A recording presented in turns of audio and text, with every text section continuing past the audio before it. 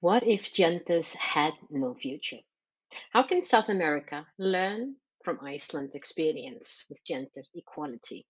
Let me start by saying really clearly, well, Iceland has been number one for gender equality for the past 12 years, according to the World Economic Forum.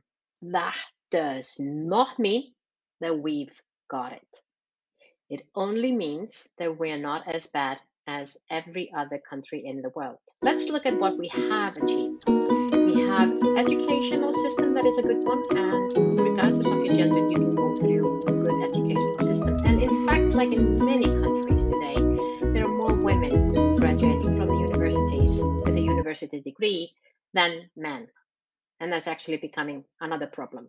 We have the laws and regulation in place, but the government has actually created a space for legally, for regardless of genders, to grow yourself in. We have parental leave for both parents, 12 months that is paid by the government, and it's actually applied for both parents to take it when it's not being paid by the government.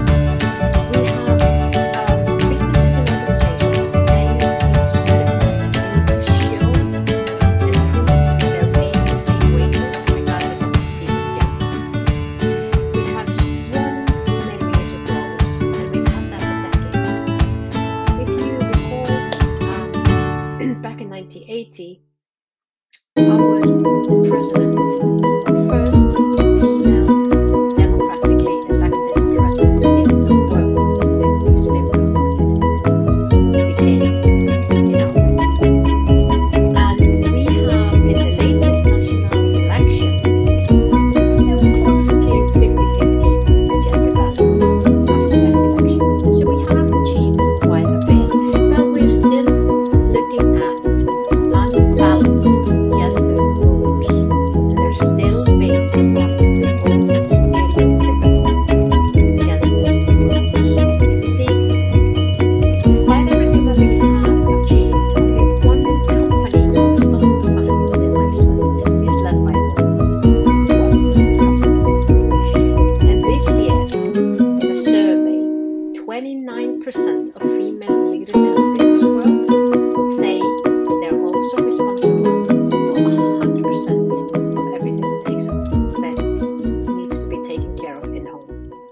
Women are also twice as much likely to experience burnout than men. And I can give you more facts, but this is what I want to leave you with exactly now. We have been facing and talking about gender equality, but I think that what we need to start to look at is more of gender equity, that we value people regardless of their genders. So you feel that you are valued as an individual, and the work that you do and the things that you bring to the world is equally valued regardless of what gender you hold. And here's the thing, this work, the outcome of this work just does not happen by an accident. It's just not a chance. It is an ongoing process. That's what every single person who has been in this, doing this journey and on this journey here in Iceland and all over the world, they know this does not happen by accident. So, what can South American learn? I actually think it's more important that we start to think of what sort of a world do we want to create and how do you want to co create it and learn from each other? Because I think we can learn a lot from South America, just as South America can learn from us. We are, just to give you a little bit about me, my name is Runa Magnusdóttir. I am born and raised and living in Iceland. I'm a No More Boxes leadership coach, and I'm a co-founder of the movement No More Boxes, which is both a movement, methodology, and a lifestyle. I'm co-creator of an online transformational game called The Game of Boxes, and I'm an author of two books. Branding Your X Factor, which is all about your personal brand, and I'm co author of the book The Story of Boxes, The Good, the Bad, and the Ugly. And currently, I'm writing my third book, What If Genders Had No Future?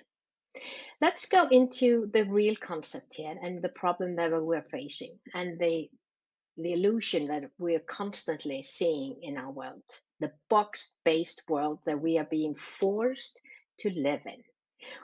Box-based world that is controlling 95% of all of your actions and reactions.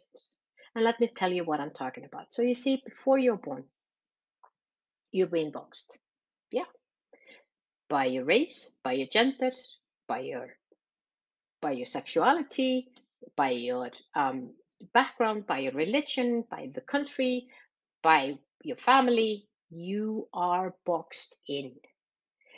And the society has boxed you in, and your family has boxed you in. You have a certain expectations according to where you came from. And here you are, just a little newborn baby. And as you grow up the first 7 years in your life, you're learning how to live in this world. And your brain is full of ideas and creativity and needs and wants and things that you would like to see in the world, and you dream and you start to do things that you love to do. You're doing those things that times just things just passes away, and you make a decision. When you grow up, you're going to be an artist. You are going to be an artist because that's what you love to do. And then you go through school and then you feel, oh, I'm really good at art, but I'm not as good in math. And you feel that no, that is not a good thing. I really need to be good at math, because if I'm good at math, then I can become a doctor. And doctor is well paid, and that's a really good, secure job. And I can see in my family that they've told me it is good to get that education as to be a doctor, because that in my family we're all doctors more or less. So of course I should do that. Although I do like that idea to become an artist, but hey, that's not what we do in our family. That's not how things are. And before you know it, when you've ticked all the boxes, you've done everything that you thought you had to do because you're a woman. And one day you just kind of like go, oh, you have it all. You have the baby, you have the husband, you have the job, but you're miserable. You're absolutely miserable. And deep down inside, you feel you're not exactly doing what you always loved to do. You've been following more a matrix that you thought you had to do. And that is causing pain, real pain. And the same thing goes for any little boy out there who is born into the world and has these dreams and hopes of things that they want to do.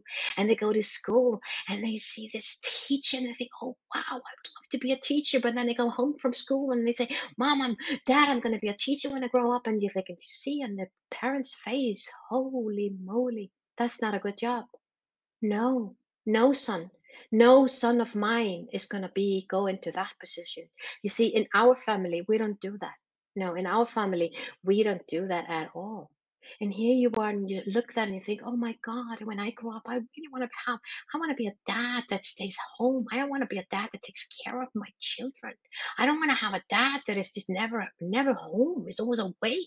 I want to be a father. I want to be a real father. But hey, no.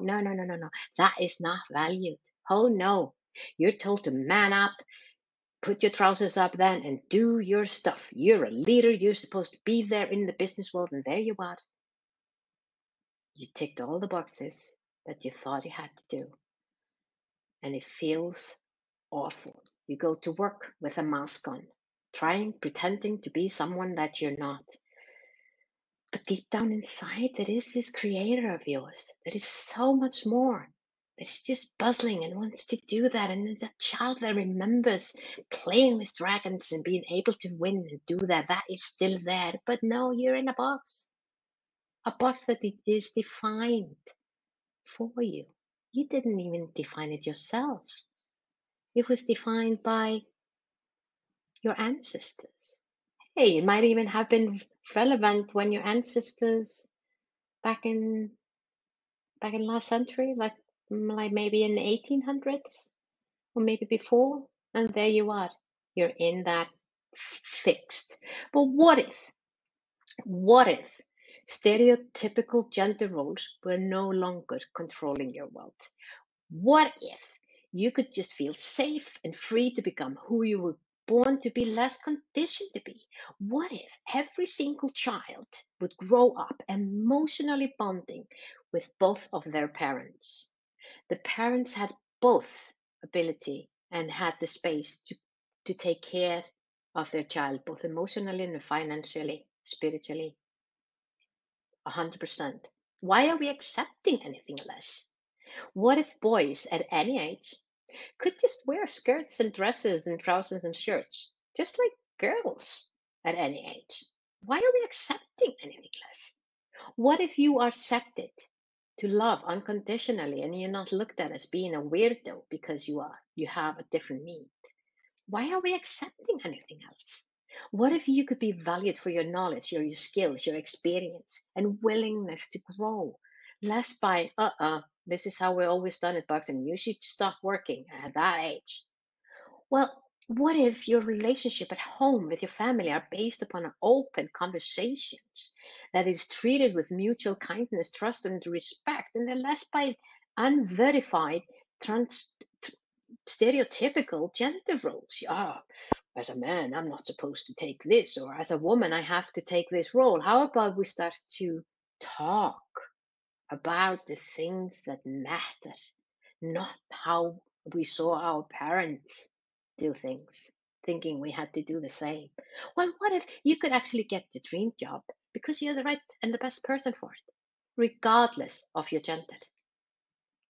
What if, big question, the number one reason why you are not that are the boxes that you've been placed into? And I want to ask you, just think about it for a moment. Have you been unconsciously playing a game thinking you had to play a certain role because of your gender? Ask yourself, where does that come from? Just like the fleas who learned to jump, not to jump higher. If you ever seen this experiment that was done, so it was a scientist put fleas in a jar, put a lid on, and fleas started to jump, and they would hit the jar, so they top the lid of the jar, so they basically couldn't go out of the lid. So then the scientist took the lid off, and what happened? The fleas didn't jump any higher because now they believed they couldn't. And the same thing goes with you when you believe in the boxes. And without you starting right now today to challenge your box based mindset, you will continually be unconsciously judging another person the first 7 seconds you meet them and putting them into 11 different boxes. And hey, not only you, they are going to be judging you exactly the same way, where you don't feel that you are understood. You're going to be living a limited life, believing that your everything is based upon your preformed thinking, listening, and reacting based upon something that once was accepted, but absolutely not in the world that we're heading into with all the changes that the fourth industrial revolution is coming in. You will convince yourself a time and a time again, if you're going to live in a box and thinking you have to fulfill all these needs and all these things that the stereotypical gender box is putting on you, you're never going to be good enough. Never. Forget it. And you're never going to get the best out of your team anyway. You're just going to get a fraction of what your team could actually offer you if you're not giving them space to be more who they are, less conditioned to be. And frankly, I think that's a human waste.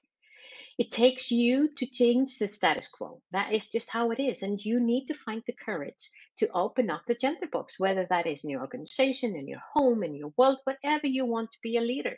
Create safe space to transform the old stereotypical gender box into more flow of humanity, and be the leader who is courageously doing the changes, going out there, getting the best out of everyone around you, learning every day.